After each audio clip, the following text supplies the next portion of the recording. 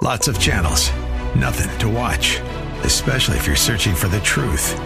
It's time to interrupt your regularly scheduled programs with something actually worth watching.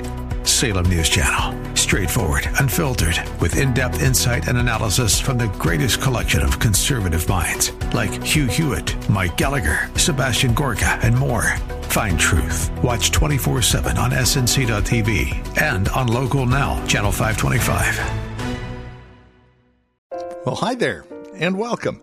This is Study Verse by Verse with our teacher and pastor, Leighton Sheely from Church of the Highlands, right here in San Bruno. You can find out all about us at our website, highlands.us. That's highlands.us. Well, today we have our final look at a message that Pastor Leighton has simply entitled Saints. It's here in 1 Corinthians chapter 1 that Paul labels us as such. Just exactly what that label is, what it looks like, and how we wear it is the subject of our time together today as we close the week out, again here in 1 Corinthians chapter 1. Won't you join us and be encouraged to live out the badge that you claim, the badge of saint, the badge of Christian. Here's Pastor Leighton with today's program. That we could have a personal relationship with the God who created everything was beyond mankind's ability to fathom until Jesus Christ revealed that possibility. And so Paul addresses God as Father. And truly, we should not take that for granted, that we can address the Creator of the universe as our Father, that He wants to be our perfect heavenly Father, that He wants to provide for our every need as a perfect heavenly Father would in time and eternity. I'd like to clarify with regards to grace, because many of us have been taught, and it's true, that grace is what's available to take away our sin when we sin. It is forgiveness, and it is cleansing. But there is another aspect to grace that we don't give reference to quite so often as we should, and that is that grace not only shows up to forgive us and cleanse us after we have sinned, but grace shows up before we sin to empower us to choose not to sin. Our sin, the fact that it's covered by God's grace, should never be considered a license to sin. In fact, that's what Paul writes in the book of Romans. In chapter 5 of the book of Romans, he talks about the grace of God. And lest it be misunderstood that the grace of God is a license to sin, he talks about sin in chapter 6. And Paul writes, "What shall we say then? Shall we go on sinning so that grace may increase? By no means. We died to sin. How can we live in it any longer? Therefore, do not let sin reign in your mortal body so that you obey its evil desires. Do not offer the parts of your body to sin as instruments of wickedness, but rather offer yourselves to God as those who have been brought from death to life, and offer the parts of your body to Him as instruments of righteousness. For sin shall not be your master, because you are not under law, but under grace. What then? Shall we sin because we are not under law, but under grace? By no means. Don't you know that when you offer yourselves to someone to obey him as slaves, you are slaves to the one whom you obey? And so Paul very clearly says, yes, we are under grace, but that grace is not a license to sin. And furthermore, because of the Holy Spirit, we are empowered to choose not to sin, and that is part of grace as well. So saints are those who have called on the name of Christ Jesus, and we have been called to be saints. We've been called to be holy. And holiness means to live a life that is modeled after the life of Christ. Christ lived a life of obedience, and so should we. So we should choose to quit sinning and to start obeying. In fact, Hebrews 12:14 says, make every effort to be holy. There's an effort involved in trying to live a holy life. It says, make every effort to be holy. Without holiness, no one will see the Lord. And so there's positions, if you will, of holiness. There's the positional holiness, that is the position that we have in Christ. We have been made holy, not by anything that we've thought or said or done or any effort on our own part, but because of what God has done in Christ. So positionally, we've been made holy. But there's also a matter of practical holiness, where we have been called to be holy. We've been called to live a life that is holy. It is not our holiness that saves us, but we are called to live a life of holiness. The fact of the matter is that there are some who are Christians, but they really don't want to live a life of holiness. They won't get into small groups or into ministry or into membership or into counseling, because if they did, they would be found out, and they don't want to be found out because they've got a little secret sin in their life that they're rather fond of, and they don't want to get rid of it. They want to live in both worlds.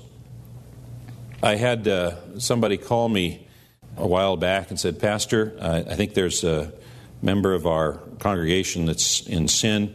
I was wondering what your thoughts were if I were to hire a private eye." And I said, "Well, let's look at that.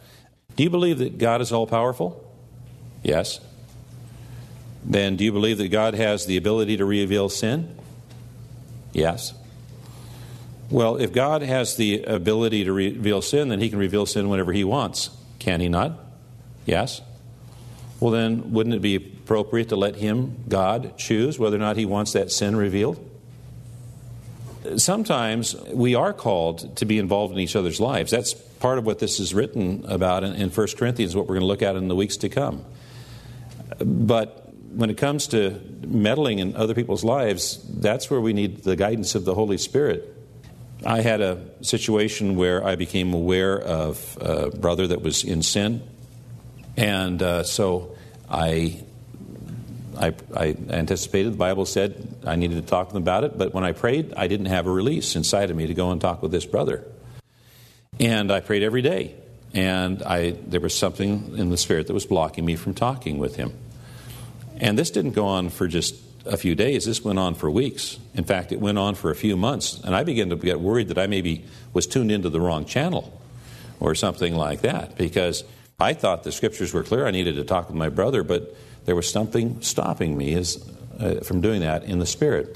And then all of a sudden, one day, I got the release. So I got on the phone, made arrangements, sat down with the brother and said, "Listen, you're living in sin. You've got to make a choice. It's need to be this way or that way. Which way is it going to be?" Well, praise the Lord, that brother chose to set aside that sin and pursue God and continue in fellowship. And that brother came back to me several months later and said to me, "I just want to say thank you, Pastor, for your sensitivity to the leading of the Holy Spirit." He said, "If you would have talked with me even a couple of days before you did, I would not have received what you had to say. I would have chosen the other way. I would have turned my back on God. I would have turned my back on the church, and I would have walked away from it all. I want to thank you for being sensitive to the leading of the Holy Spirit." And so we allow God to reveal things to us. And when God does, then we depend on God's Holy Spirit to lead us as to what to say, when to say it, where to say it, how to say it, and so forth. Now, sometimes people will choose to not turn their back on sin. I know that there are some people that are now attending another church. And the reason they're attending another church is because they were attending here, they were carrying on in sin. The sin was discovered, and they chose to not repent of the sin. They chose rather to go to another church where their sin is not known, and they can look like Christians and act like Christians and sound like Christians and carry on in their sin. The reality is that we have to pick one way or the other, because there is a battle that goes on between what's right and what's wrong, between the spirit and the flesh. Galatians 5 says, "So I say, live by the Spirit, and you will not gratify the desires of the sinful nature. For the sinful nature desires what is contrary to the Spirit, and the Spirit what is contrary to the sinful nature. They are in conflict with each other." Within us is a struggle, a conflict between the flesh and the Spirit. And they are at war. And some of us are trying to feed both armies and prolong the war.